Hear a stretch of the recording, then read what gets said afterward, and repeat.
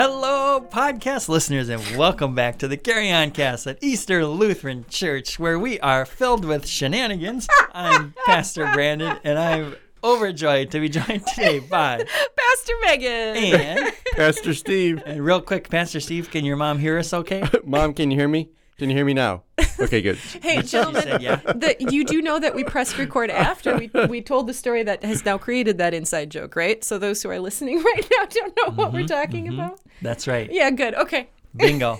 Well, and today we're jumping ahead to Philippians, Paul's letter to the believers gathered in Philippi. Yeah. But so before we do an overview with Pastor Steve of kind of what we're getting ourselves into, I think it's really important, Pastor Megan, if you would tell us about, this is an epistle, which I believe is a fancy word for a group of flowering plants with thorns and nettles. Primarily, they grow in shaded areas in North America.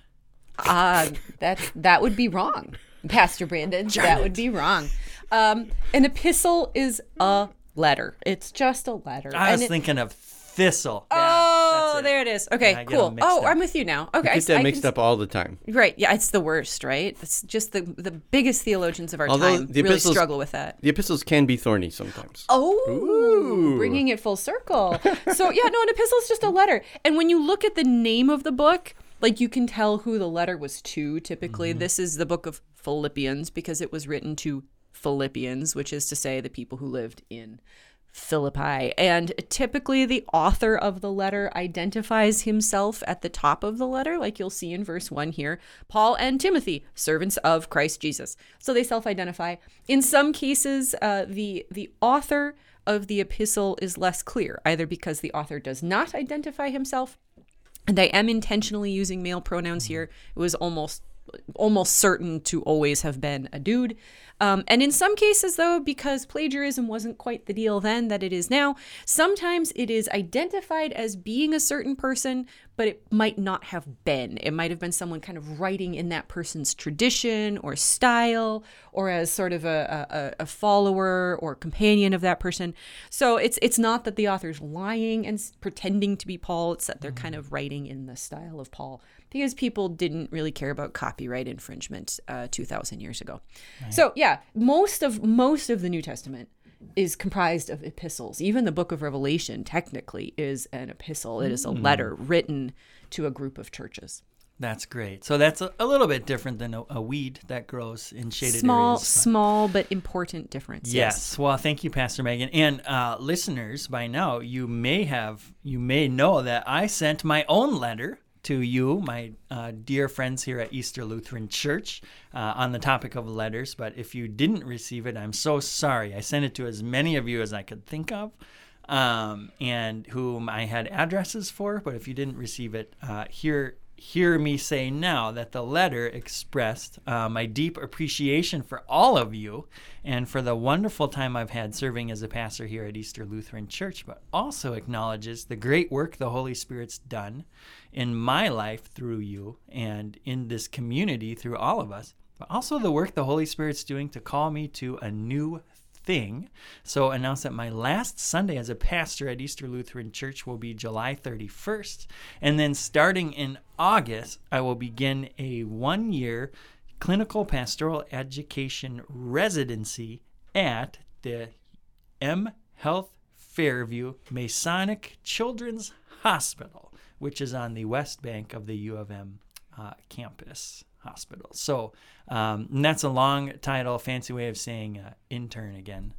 It's a little more complicated than intern again. You're serving a year-long residency as a chaplain in a pediatric unit in a hospital, which is incredible. It's going to be intense. Watch out, kids. Yeah. Here he comes. You buckle up. He has costumes. Watch out. Have costumes, we'll travel. Right. So, I'll go on the record as saying that we're so excited for you, Pastor Brandon. You're going to be amazing. And their gain is our loss. We're going to miss you. And not the least of which because you confuse thistles with epistles. Our podcast will not be nearly as entertaining. Yeah. We'll do our That's for best, sure. but I Yeah. don't think I can Yeah. compensate. Well, people might start learning something from it, which would be a huge loss, I think. So thank you for your support. It's been a joy to get to work with Pastor Megan and Pastor Steve, and all of our producers at the podcast as well. But speaking of, learning something. I think we're past that. We've kind of figured out what's an epistle. It's a nice letter, and usually the letters were written with a purpose. So we'll get to that. But Pastor Steve, you preached this last week, and now we find ourselves in Philippi again. So what kind of catch us up here? What did we miss out on? Yeah. So the letter finds itself in Philippi, but Paul is not. That's usually how a letter works. Exactly. Right? It goes to a Right. place where you Yeah. are not. Yeah. That's okay, right. cool. Yeah. Yeah. So the only information that we have about the letter itself is what comes from the letter. And so the only thing that we can know for sure is that Paul is in prison while he's writing this letter. So if we go back, in our series, Life in His Name, we've been looking at different little snapshots from the book of Acts.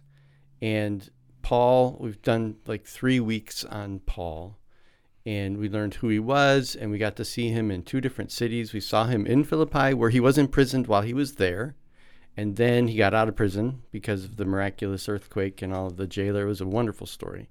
And then last week, we saw Paul having a conversation with the philosophers in Athens, and from that story, he moves on, does a whole nother missionary journey, and then he gets arrested and sent to Rome. And so the last chapter of the book of Acts, he is under house arrest, but he's been imprisoned multiple times throughout his whole life.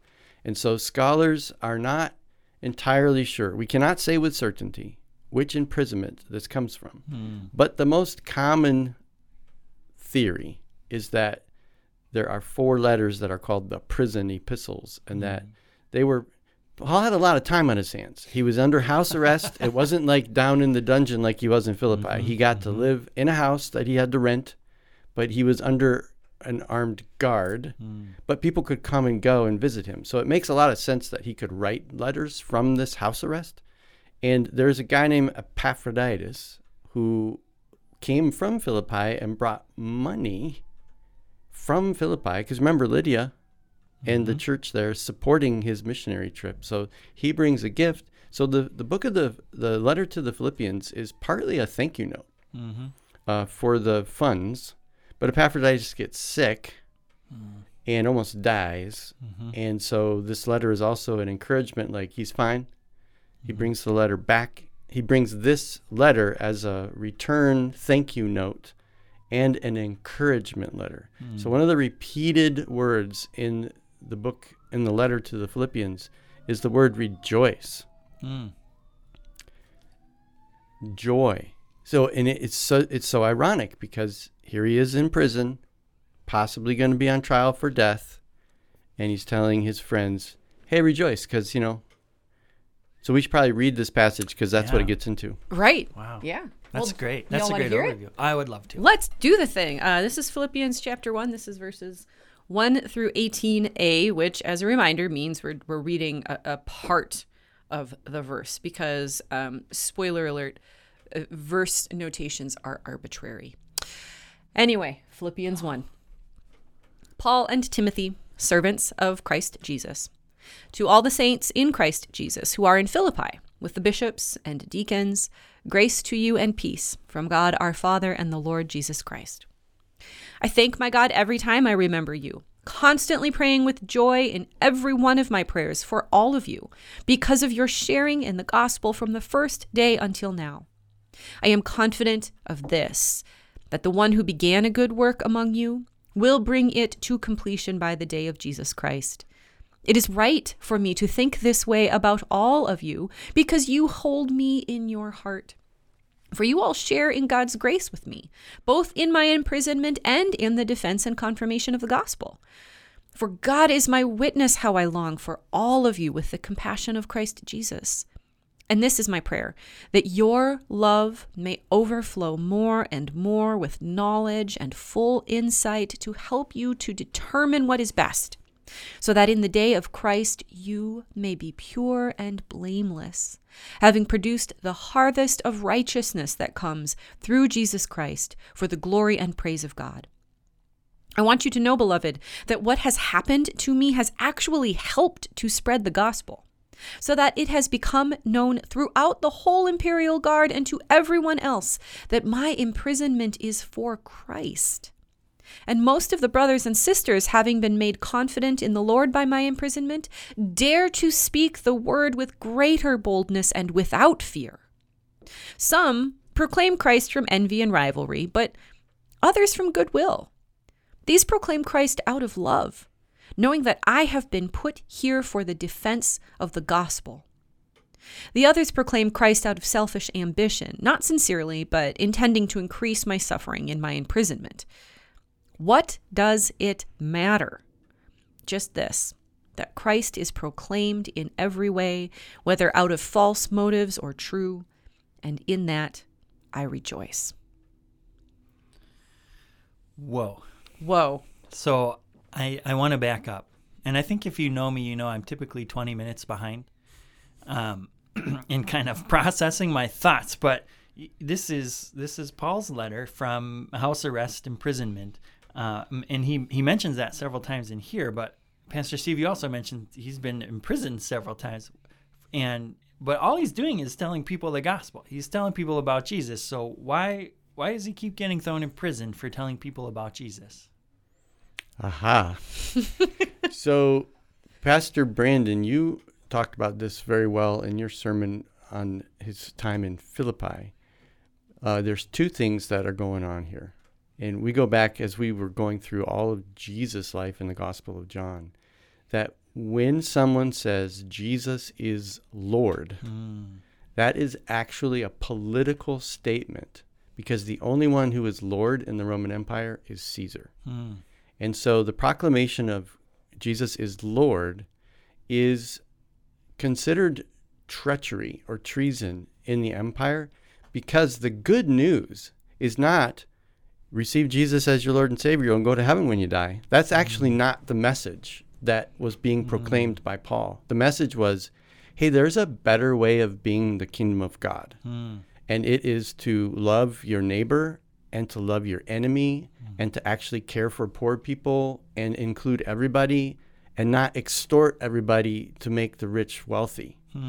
And that is you crucify people who talk like that in an empire. Yeah. And that's what got Jesus in trouble. But he rose from the dead to show that it's actually the right way of life, right? And so the risen Christ is the one who called Paul to preach this good news. And so Paul, he's breaking all the rules. He's including everybody. He's making his Jewish brothers and sisters upset because he's including Gentiles. He's making the Romans upset because he thinks poor people are just as important as wealthy people, right? So you gotta silence a guy like this. That's a great summary. Yeah, the gospel should be offensive. Yeah. I love what that. What does Brueggemann say? The gospel brings comfort to the afflicted and afflicts the comfortable. Yeah. Yeah, that's great. So get ready for one of those things. To either be comforted or afflicted in worship on Sunday. But that's great. Thanks for that, because it's always kind of mind-boggling for me. I mean, we get people who disagree with what we say in sermons, but I haven't been thrown in prison just yet. So I'm thinking maybe I'm not doing good at proclaiming the good news of Jesus. But it's one of the challenging things about the critique that church shouldn't be political. Sermons shouldn't be political. And I want to respond in two ways. One, whose politics, right? Like according to who? And two, if you think that a sermon should not be political, then we've been preaching the wrong way for over 2,000 years. Because there's no world in which this message that Jesus is Lord, that we show our love for God in our love for all people. There's no way that doesn't have a political effect. The problem isn't the political nature of it. The gospel affects the way we live in the world and the policies that need to be made accordingly. The problem is the hatefulness and partisanship that can keep us from being able to hear that message that might either, afflict us or comfort us as it needs to. If we come into hearing this good news with a really set notion of what's acceptable or what's okay, then the odds of us being able to hear the gospel as gospel are much lower. Yeah. Goodness. Right. It's tough stuff. Yeah. It is And it's stuff. tough enough that, as Paul shows us and as Christians have experienced throughout ages, you can pay for it with your life and freedom. I think if you're preaching the gospel correctly in any governmental system, you're going to make every party mad. Yeah, because there's something you've got going that nobody else, that some version of anybody else disagrees with. Because truly human governments are built upon power structures. Yeah. Because they really have to be. Yeah. But Jesus' power structure was to upset power structures and to make sure that everybody is included. Right. Well, that doesn't win campaigns. Right. And I'll just say right now, I will go on the record to say there is no party in the United States system that represents the gospel of Jesus Christ. Yeah. It just doesn't exist. Right. And frankly, is not supposed to. Right. I mean, it's missing the point if it does. Yeah. Yeah. The gospel is present in both and speaks boldly to both. Yeah. How about that? But what about people who are independents? Does it speak to them too, Pastor Steve? They don't belong to a political. Well, they'll never win an election. It should equally offend everybody. Right? Regardless of two-party affiliation. Yeah. Point made. That's really interesting. Yeah. Well, so, and I guess I didn't get us off track there because I think this is an important conversation to have. But absolutely, are we getting a glimpse of the early church here? I mean, verse 1 says, "To all the saints in Christ Jesus who are in Philippi, with the bishops and deacons." Are they already organizing themselves with bishops and deacons, or is that language that's from empire that they would recognize? I don't know. Well, I mean, yes. Keep in mind that the reason we hear words like bishops and deacons as evocative of a specified church structure is because we have since taken them and used them as such, right? Like we have a vision, here in the ELCA, we have a very specific vision, for instance, of what a bishop means or what a deacon means. But that not only does that vary between denominations, but at this point in Christian history, a thing like a denomination doesn't even exist. So all he's talking about are people who are in charge in some way. Not because they, had to go through a preordained process in order to reach that position, but it was somebody who served in a meaningful way, who was representative of what a leader and a key component of that sort of loosely held church structure at that time would have been. Humans tend to organize. It's what happens. I just read a book recently, a really fascinating book called "After Jesus, Before Christianity," and it is exploring what the church was like in this period of time. And it's important, listeners, to remember, at the time of Paul's life, there is no such thing as Christianity. And there was no organized structure at all. He was talking to one particular group of people in one particular Roman colony called Philippi. And the word episkopos, bishop, just means overseer. And the word deacon just means servant. Yeah, helper. So he could have literally meant slave owners and slaves being equal in the church. Like it had nothing to do with later systems. And that's maybe why he had to write so many letters, is because they were still trying to figure out, how do we do this life together in Jesus' name? Yeah. Which I think we're still trying to figure out too. But I have one final question. Oh, are you ready for this? Well, because I think this is such a great letter, and like you said, it's a word of thanks, for the support and the care. But Paul mentions that his suffering, his imprisonment, has actually helped to spread the gospel. So I think that's really interesting, because my question is, when we're going through a difficult time in our lives, is God doing that to us to somehow help spread the gospel or teach others about Jesus? I keep coming back to something that Pastor Steve said this past fall when we were going through Old Testament passages, and he quoted one of his seminary professors to say that God doesn't have a plan, God has a promise. And so if God's promise among us is that God will be known, that the good news of Jesus Christ will be heard, that the love of our Creator will be made manifest in and through us. If that is God's promise, that's going to happen one way or another. It's going to happen whether terrible things are happening and there is chaos and hatred and evil at work. It's going to happen if there is sunshine and roses.